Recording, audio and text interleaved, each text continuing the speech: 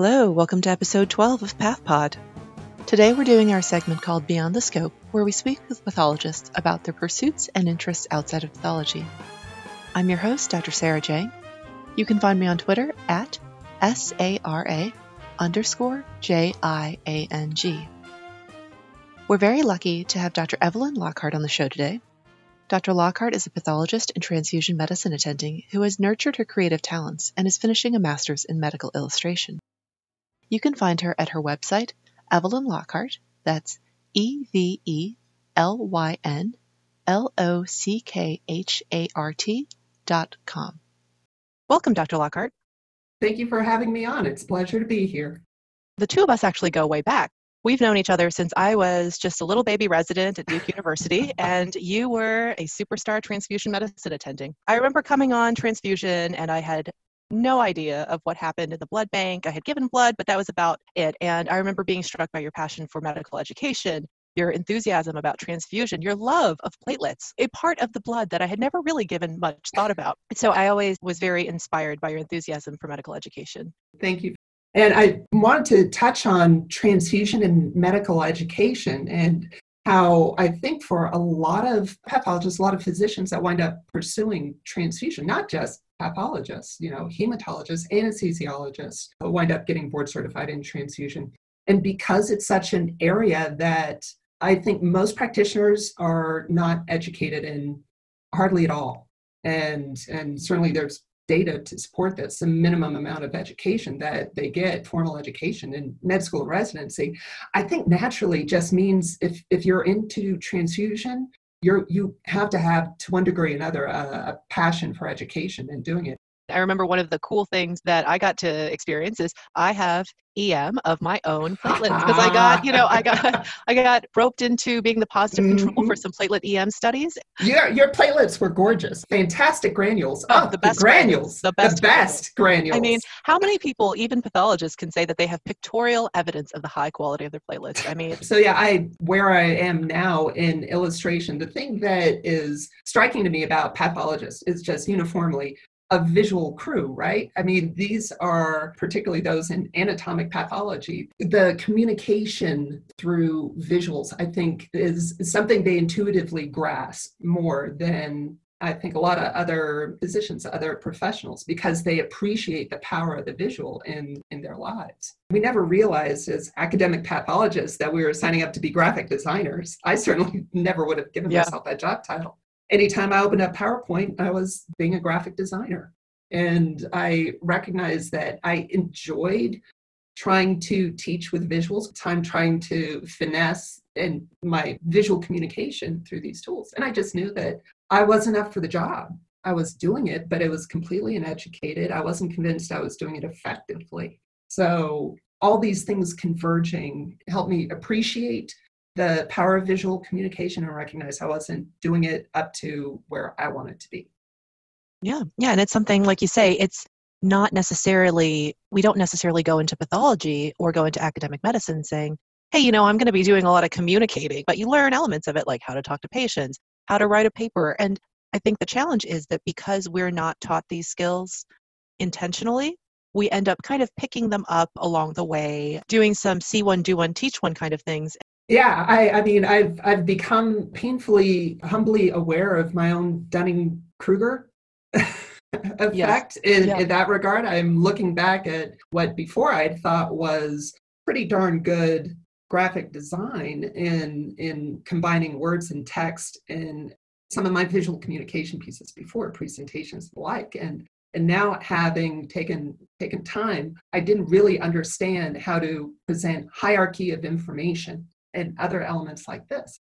So it's been humbling, really, but I'm glad I did it. Tell me a little bit about that decision. You had been in New Mexico, you'd been working as a transfusion medicine attending, teaching residents, doing all the wonderful things you do. Right. I had been, before I did this whole endeavor, I was medical director of transfusion at University of New Mexico Hospital. I was division chief of clinical pathology, had just recently taken on that role. And I was working, I also had a secondary appointment in obstetrics and gynecology because I've been working with the OB group so closely regarding patient blood management in obstetric hemorrhage, working on protocols to improve response time, blood delivery, laboratory testing, lab utilization, blood utilization. And this was also part of the work that we were doing with the New Mexico Perinatal Collaborative in trying to roll out obstetric hemorrhage patient safety bundles to the New Mexican obstetric community to try and, as best as possible, collectively improve our maternal outcomes. Yeah. So you had just a little bit on your plate, and so tell me about the decision to shift your focus from that to pursuing that program in medical illustration. What was that decision process like? Oh, what was it? It was challenging. I mean, the think that this was a slow burn decision. I think it was around the time that I was transitioning from Duke to UNM, and I had really started looking at protocols and what can we do for our visual communications, little manuals, packets, posters. What can we do to help with just-in-time information delivery with some of these obstetric hemorrhage protocols? And as I was digging into illustration, all of a sudden I came across these programs. There are 4 programs in North America that offer master's degrees in medical and scientific illustration. And I was like, oh, well, isn't that interesting? I never even realized it was that level. That was how ignorant I was in 2014. I didn't even know that this level of training existed. And I would just come back like every 6 months or so, like I'd come back, I'd kind of look through those websites. I'm like, isn't that interesting that people did that? Fascinating. Yeah. And I joked with my husband. I said, in some parallel universe, that would have been a good profession for me. And we're like, ha ha, yeah, right. And it just kept burning. And finally, it was towards the end of 2016, I just recognized at that point how much time I had been spending thinking about this. And I said, I think I would like to explore whether I could even try this or not. And I had a heart-to-heart with my husband. He's like, go for it. And I approached my chair, Doug Clark at the time, who was remarkably supportive. And I said, if I want to get serious about this, I have to, I don't know, actually practice. I have to get some art skills. I didn't have a portfolio. I didn't have a sketchbook. I didn't have anything I could show. And everything, I had had one drawing class back in high school. The only digital art tool I'd ever used was PowerPoint. So I had a lot of work to do. I went part-time every other week. Week 1, I'd be in the hospital. Week 2, I'd be at home trying to self-educate in art. 6 months later, I had a portfolio. I submitted it to the wonderful University of Toronto Biomedical Communication Program. Got an interview. I got it. And I couldn't believe it. I'm like, you got to be kidding me. Wow. And so really, to build your portfolio, you went online? This experience has been incredible for me in a lot of ways as an educator in recognizing how much is out there with online learning, how much can be accomplished through online learning. My being a very motivated student was part of this too. But there are wonderful resources out there that can help guide students through art fundamentals. The thing that is a major downside, though, the importance of community in that social circle. And I certainly think for endeavors like visual arts, it's really important to have that level of feedback. And I didn't really have that because I was just working in a vacuum. I think that feedback element is so important in these days. We're all doing so much more virtually. We're doing so much more learning virtually. A lot of it is actually very effective. We have great tools. We can communicate visually through these video conferences, and we can communicate, certainly in pathology, we do virtual sign-outs. We're able to drive the scope, show the findings to our residents. But I think that as you move into teaching digitally in settings where it's not one-on-one, you lose potentially that feedback element. And I think without, like you say, without that feedback element, it's a little hard to tell, are you doing it right? Are there things that could be improved? And so you get the more passive elements of learning, but you don't necessarily have the interactivity, which I think as humans helps us grow and learn and get better. Absolutely. Absolutely. So it's been eye-opening for me in a couple ways. Number one, just the potential and the sheer volume of it. And I'm kind of in some ways jealous, in some ways grateful, reflecting on my med school education, just seeing all the resources out there for med school, for residency, helping to shore up the live and in-person education too. Of course, what I experienced as someone trying to teach myself art is I think what our learners are experiencing, which is being overwhelmed. There's so much stuff that it becomes very difficult to, I mean, I consider myself lucky in that I felt like I was a good judge of the quality of education I was getting from some of these sources. You know, I could see a little bit and be like, yeah, no, you're, thank you, but next. But it did take me a while to go through and curate that kind of curriculum for myself. And that took time and that took patience. And again, for our learners who don't have that time, you know, they're under the pressure of med school, they're under the pressure of, you know, all the demands of residency. It's tempting to go down that rabbit hole and see if you could find that site that's going to make everything better and easier. But it's something that I think, you know, looking at myself moving forward, what I'd like to do is, you know, be going through all the online options for transfusion and hemostasis and try and help our learners out with doing some pre-curating for them. This element of curation, I think, is so important. And all the knowledge, more or less, is kind of out there, right, on the internet. And there's just every article in the world, every resource in the world, every textbook in the world. All of that is there and accessible, at least certainly from our very privileged perspective of having internet where the two of us are sitting. We have access to all these resources. But our learners, like you say, don't have all the time in the world to sort through all of this. So even as the internet has really kind of flattened the hierarchy of where you can get your knowledge from, the lack of curation still makes it overwhelming. And I think that as educators, part of our role is not necessarily to always be the ones to create the knowledge ourselves. You know, we write papers and we write textbooks, but to take all that knowledge out there and try to present it in a logical fashion.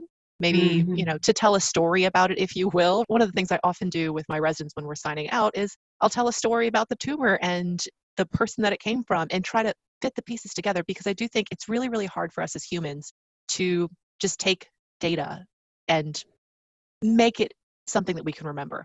But if someone tells us a story about the data, that's how we remember information. It's telling the story. That's why we're doing these types of stories with pathologists, because I think that that's how we as humans really begin to process and understand information.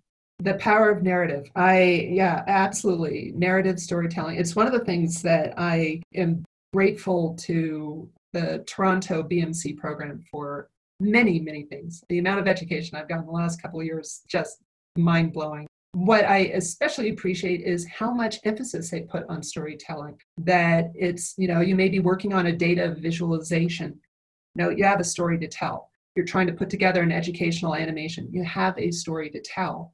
And that it's just this constant pulse through in terms of communicating. And you're always walking that line, right? You don't want to obscure data. You don't want to manipulate it. But at the same time, while honoring the data, while honoring the truths of what you're trying to communicate, that's the challenge. You know, it's fun and you may fall on your face as you try and do this, but then you pick yourself back up again and you try again to tell it in an engaging and thoughtful and memorable way. So the elements of a good story: it's true, it's important, and it doesn't put your audience to sleep. Absolutely. So speaking of stories, let's go back kind of towards more the beginning of your story. How did you get interested in transfusion medicine? I am a transfusion medicine physician at this point, but really I consider myself the big part of this role is hemostasis. I consider myself, in terms of the differentiation paths in transfusion, some do cellular therapy, some focus on immunohematology. I was more of the blood clotting lineage with that. I hated coag in med school. I was terrible at it. And I'm like, oh my gosh, I'm going to graduate and I'm not going to know the difference between the PT and the PTT.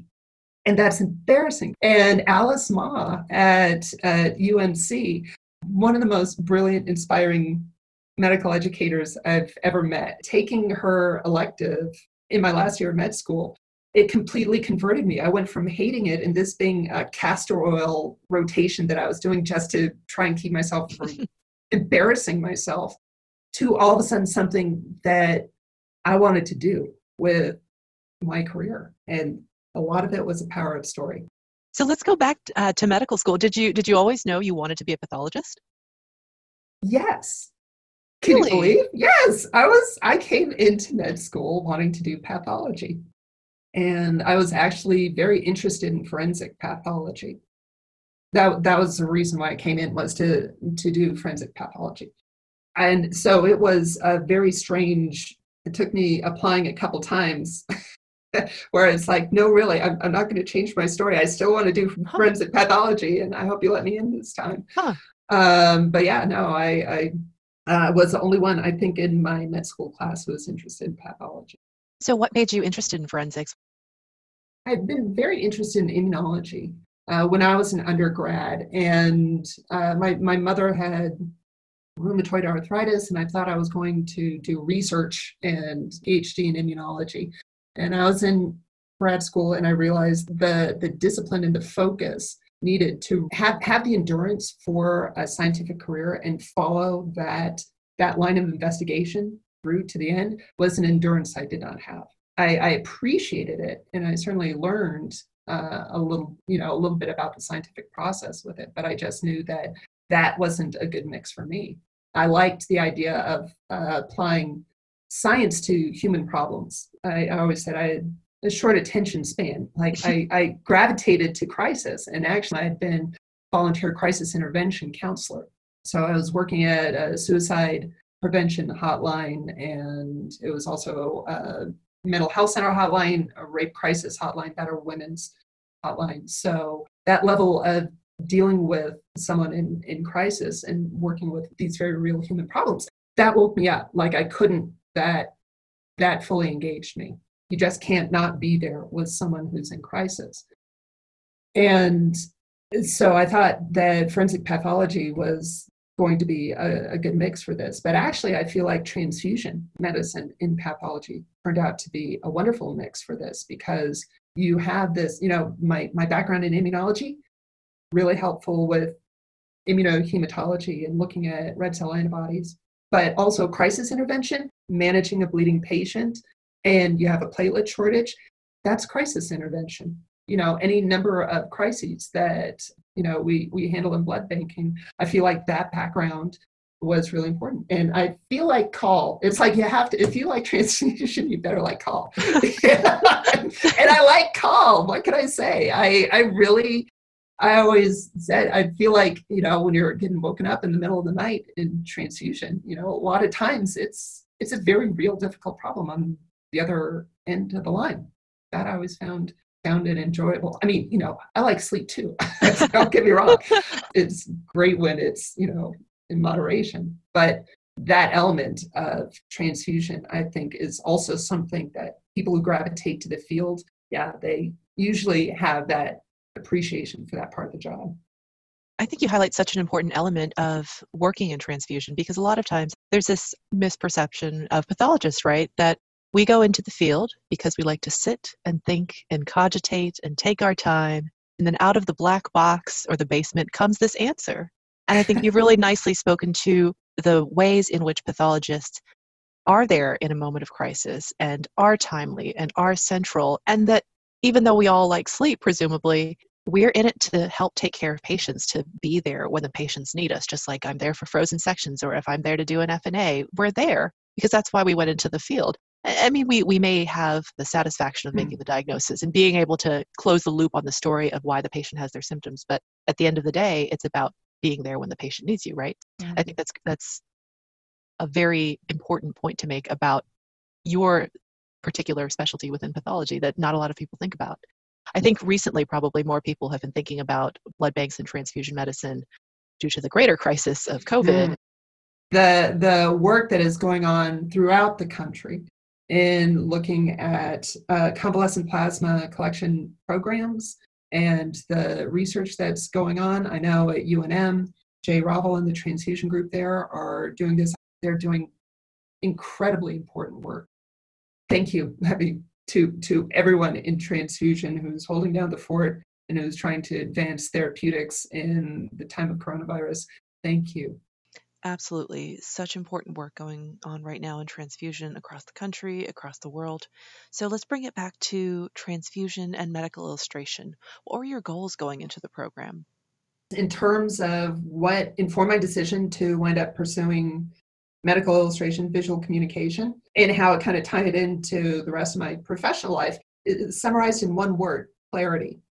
I remember going through as an early career attending and getting more and more experience, just the number of times that I would catch myself communicating not with clarity and being frustrated when I had a lack of clarity. And certainly everything that we were doing, obstetric hemorrhage protocols, we had to have clarity. And like I had the NATO call alphabet on my computer screen: Alpha, Charlie, Delta, Echo, all that, just for when we're reading unit numbers and the like, to try and get absolute clarity. Because I'd be sitting there thinking, what could I say for N? And I'd be sitting there stammering, going N, N, N. And for some reason, you can never, that's one point you can never think of a word that begins with N. Never. There you go. Never. But yeah, it's just looking at how are we formatting things for maximum clarity? How are we presenting our data in journals for maximum clarity? It's challenging. So let's talk a little bit about your research, because I think it's very applicable to these things that we've been talking about. In looking at the master's research project, I knew I wanted to do something with platelets because platelets are awesome. They just are. And joking aside, at UNM, I co-chaired the hematology course with Dave Shuklevsky, who's just a fantastic medical educator. And we had put together, I think, a really solid course. But I'd always been thinking, I always wished I'd had time to do an animation. And I didn't even know the first thing about animating. So this was kind of a self-serving master's research project, in that I wanted to create a tool that I could use to help teach. Jody Jenkinson is the program director at University of Toronto, is my supervisor for the project. And Jody very wisely early on said, you should look at the animation processing model for this. Taking a step back, it seems like animation is a great way of teaching stuff, right? If you have something that is sequential, series of events changing over time, seems like it makes sense. But is it? I mean, that's the thing that we're not too sure about. There was a recent meta-analysis that was looking at digital education for healthcare.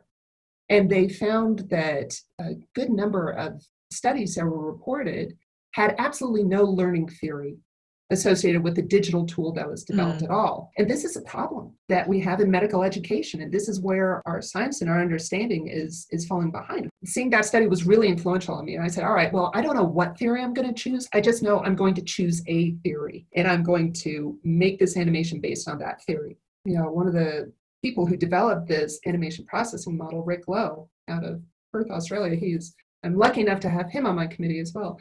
He was instrumental in us going through and looking at my script and saying, no, we gotta redo all this. At the same time, I'd also the Association of Hemophilia Clinic Directors of Canada, the AHCDC, and the Foundation for Women and Girls with Blood Disorders, FWGBD. Both of these organizations were kind enough to let me survey them about learning objectives. This is another thing I think is important in looking at when we're putting together educational interventions, animations, or tools or stuff like that. It kind of helps to get consensus on what should be taught. I mean, I know I'm super opinionated about platelets. I know what I'd be teaching. And I don't think everyone wants to learn about every single constituent in dense granules. Very important day-to-day information. No, super important for the day-to-day life of a physician. But recognizing that, our medical students are overtaxed. And ultimately, what I wanted to do with this animation is just to create just the mental model. That's a baseline framework introduction. This isn't teaching everything with hemostasis, not even everything with primary hemostasis, but just to put it into visual context for the students so that whatever subsequent learning came, they have their mental closet set up now, right? It's like, okay, this is where I put my shirts, this is where I put my shoes, this is where I put these facts for this stuff. But making this animation according to the animation processing model that's just the first animation. Really, the big research that's going to come is making a second animation based on my initial script, based on my initial gut feel, and then comparing learning outcomes between these two. One was just control, winging it. The other one is very much ascribing to this one learning model. It takes a lot of time. Yeah. At least me, because I'm learning it right now. But I think this is true of animation in general, and why it's so important to do research in it, because it does take time. Mm-hmm. It's an investment of either time or money. We have to be confident that it's worth that investment. Right. So just like you would have a randomized controlled trial for whatever intervention you wanted to give someone with high cholesterol, why not apply that same rigor to medical education where we're teaching our future physicians or the public or our colleagues? When you lay it out like that, why haven't we done this, right? But like you say, it takes time. And it does. And certainly I don't want to misrepresent that I'm the first one doing this kind of work. There's been some really fantastic research that's been done. I will say this is the first time that animation processing model has been applied to a biological or medical subject matter. For me, that's what makes this exciting, and why the same rigors, the same level of rigor should be applied to this, because we're all getting shorter and shorter of time. Our attention is getting more and more fractionated. We can't afford not to take educational psychology, scientific approach to medical education. Absolutely, because it's how we're going to train generations of future physicians. And like you say, with less time, we're going to make sure it's really impactful, it's really effective, and we're using evidence-based, and evidence-based. So I'm really looking forward to seeing what your research shows. And honestly, I really am looking forward to seeing some cartoons of platelets, hopefully. I have some test shots, and I'm actually going to be putting those up on my website very shortly. Looking forward to seeing them. So do you think there's elements of your pathology and medical training that have helped you be a better medical illustrator, or vice versa? Interesting. One thing that has impressed me with the field of medical illustration, and I appreciate much more now, is just how thoroughly researched a medical illustration is. And anatomic, scientific, molecular, whatever. And certainly it was something that was drilled into the students at our program, which is every single one of these illustrations, where's your reference list? And before you start working on your drafts, your iterations, you have to have your research down. So certainly as an academic pathologist, I felt like I was coming in with big advantage. I think it's how much research goes into it. And shocking, it's not just pull up one atlas, anatomic atlas as reference. It's like, no, there's 3, and you have to cross-reference. That was the other thing that I think for myself was very eye-opening, is the amount of subtle variations that are there in anatomic atlases. And just recognizing that to really understand the 3D relationships of this, you needed multiple atlases and some CT and MR scans. Yeah, so I think that for me, like coming into the program is certainly the research, and obviously, having an MD and that level of education coming in was a real boom, because these students take anatomy and they work in a cadaver lab very similar to medical students. They do neuroanatomy. They get to learn all that neuro. Oh my. I got to take neuroanatomy tests again. That was fun. Delightful. I love it. So as an aside, I always love neuroanatomy. I took a neuroanatomy class as an undergrad, and I loved all the pathways and nuclei and nerves, and gosh. That's probably the eye-opening thing, is coming back to this 20 years down the road and being like the feeling and sympathy for our medical students. Because guess who was going through trying to figure out the best quick learn, quick refresher. A shout out to Duke, though. They have a wonderful Coursera course on medical neuroanatomy that I used. But yeah, I think on the flip side, what medical illustration has done in informing me is getting me to recognize, just talking about anatomy, I did not understand anatomy until I had to draw it, period. And I did, as a resident, 150 autopsies. But until you have to draw it, there's just such a different level after having cognitively processed. And really work through the visual problem solving of where does this duct exactly cross over this structure? Where exactly does this branch? And it's been something that more and more med schools around the country, even residency programs, surgical residency programs, are now teaching art and medicine because they're recognizing that it has twofold benefits. One, you really learn it. I will say one of my early assignments in the program was doing this section of the knee at an angle that is not canonical. It's not one that is a typical view. And so that shift in perspective and that extending what is a typical knee MRI view and seeing some of those other, that was exceptionally challenging. And I had to go through and really work to wrestle with that anatomy. And so I can now see what the potential benefits would be. One of the things that was a new element in the cadaver labs that the medical illustration students did is that we would spend half our time dissecting and then half our time drawing. So I have an entire sketchbook of just coming in and just doing the sketches and such. It's difficult to think about how, because time is so precious in our curriculum, how it could be fit in. But it's intriguing to think about this as a worthwhile educational technique. Yeah. I think that the importance of art in medicine goes beyond just learning as well, too, right? Because having those more humanistic elements of our practice and appreciating, right? There's always that saying that, medicine is art as much as it is science, and allowing those of us who are physicians to embrace that more creative, perhaps less traditionally hard science aspect of our brains and our talents can actually contribute to us being better physicians, whether we're learning for our own benefit or trying to become better at visual communication so that we can educate others.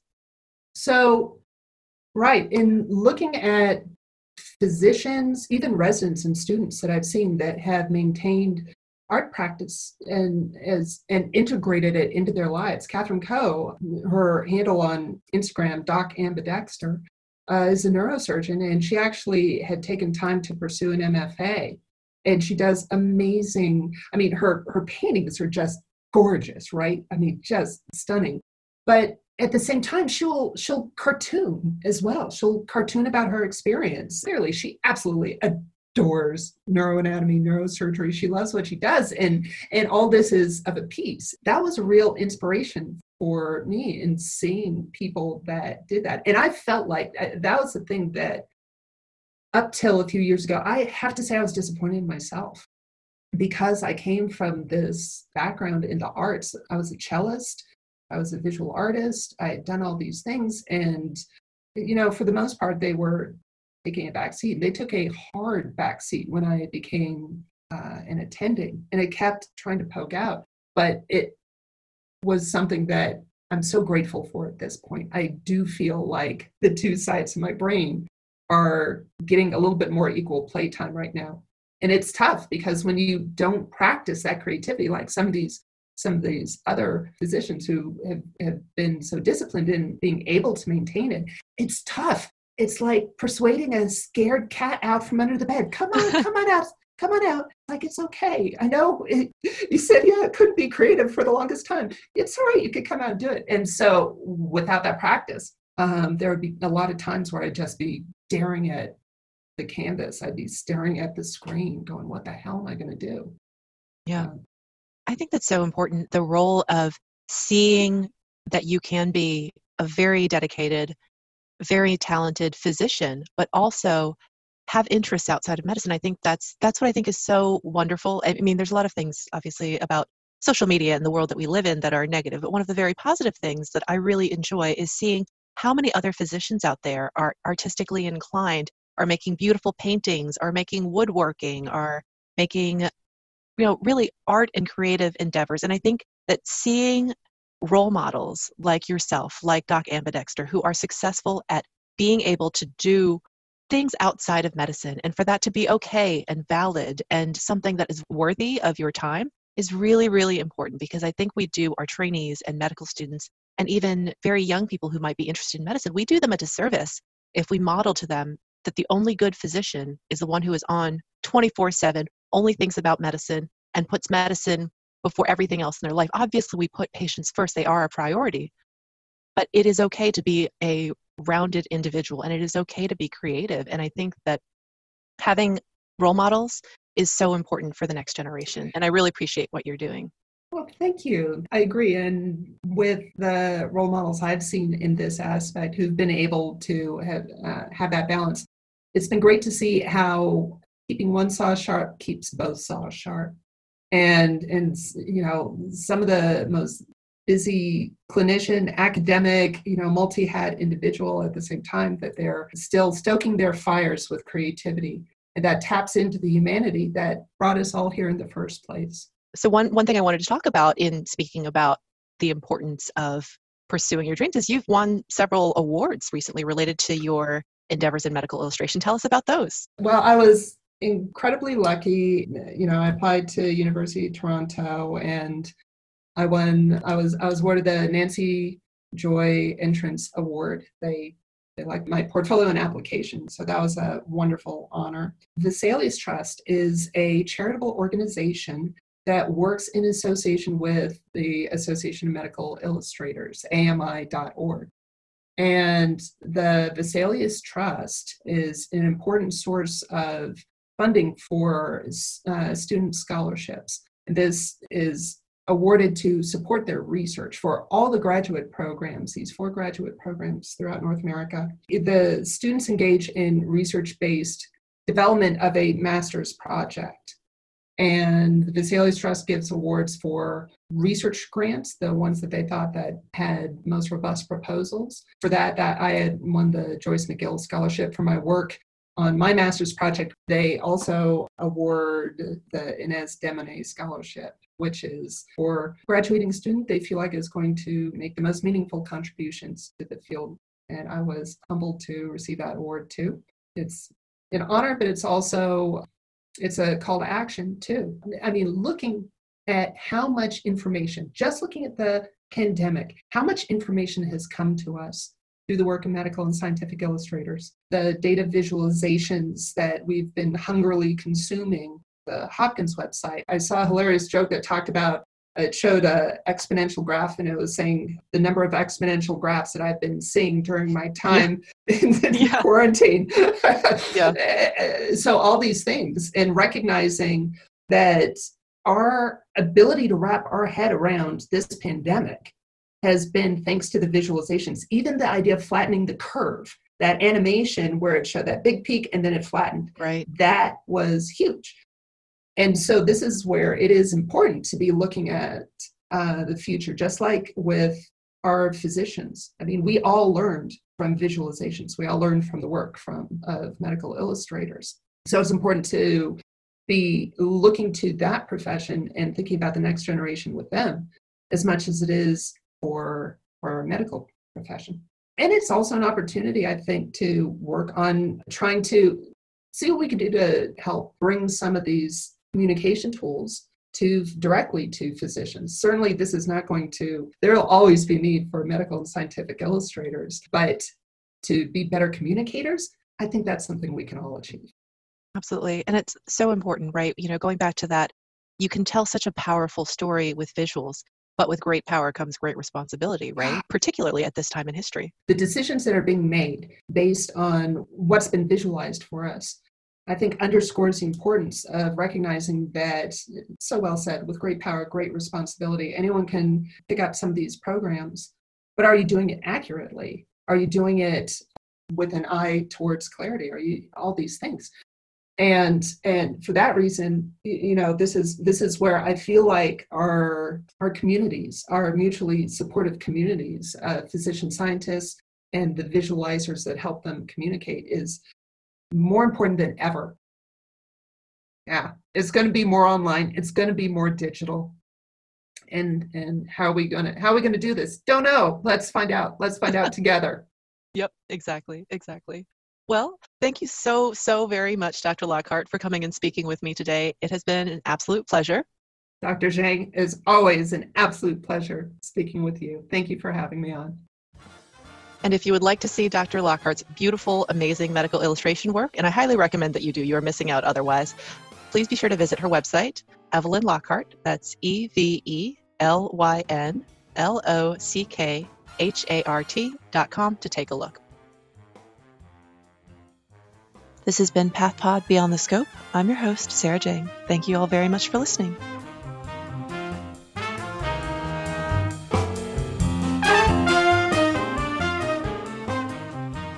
Support for the Free PathPod podcast comes from listeners who like it and share it with their friends. So go ahead, send someone the link. And be sure to subscribe to PathPod wherever you download your podcasts. PathPod is for educational and entertainment purposes only and is not medical advice. As always on the podcast, any views expressed are solely those of the person speaking and do not necessarily represent their employers, their affiliated institutions, affiliated professional organizations, other speakers on the program, their friends, their families, their pets, or anyone involved in the production and distribution of this podcast.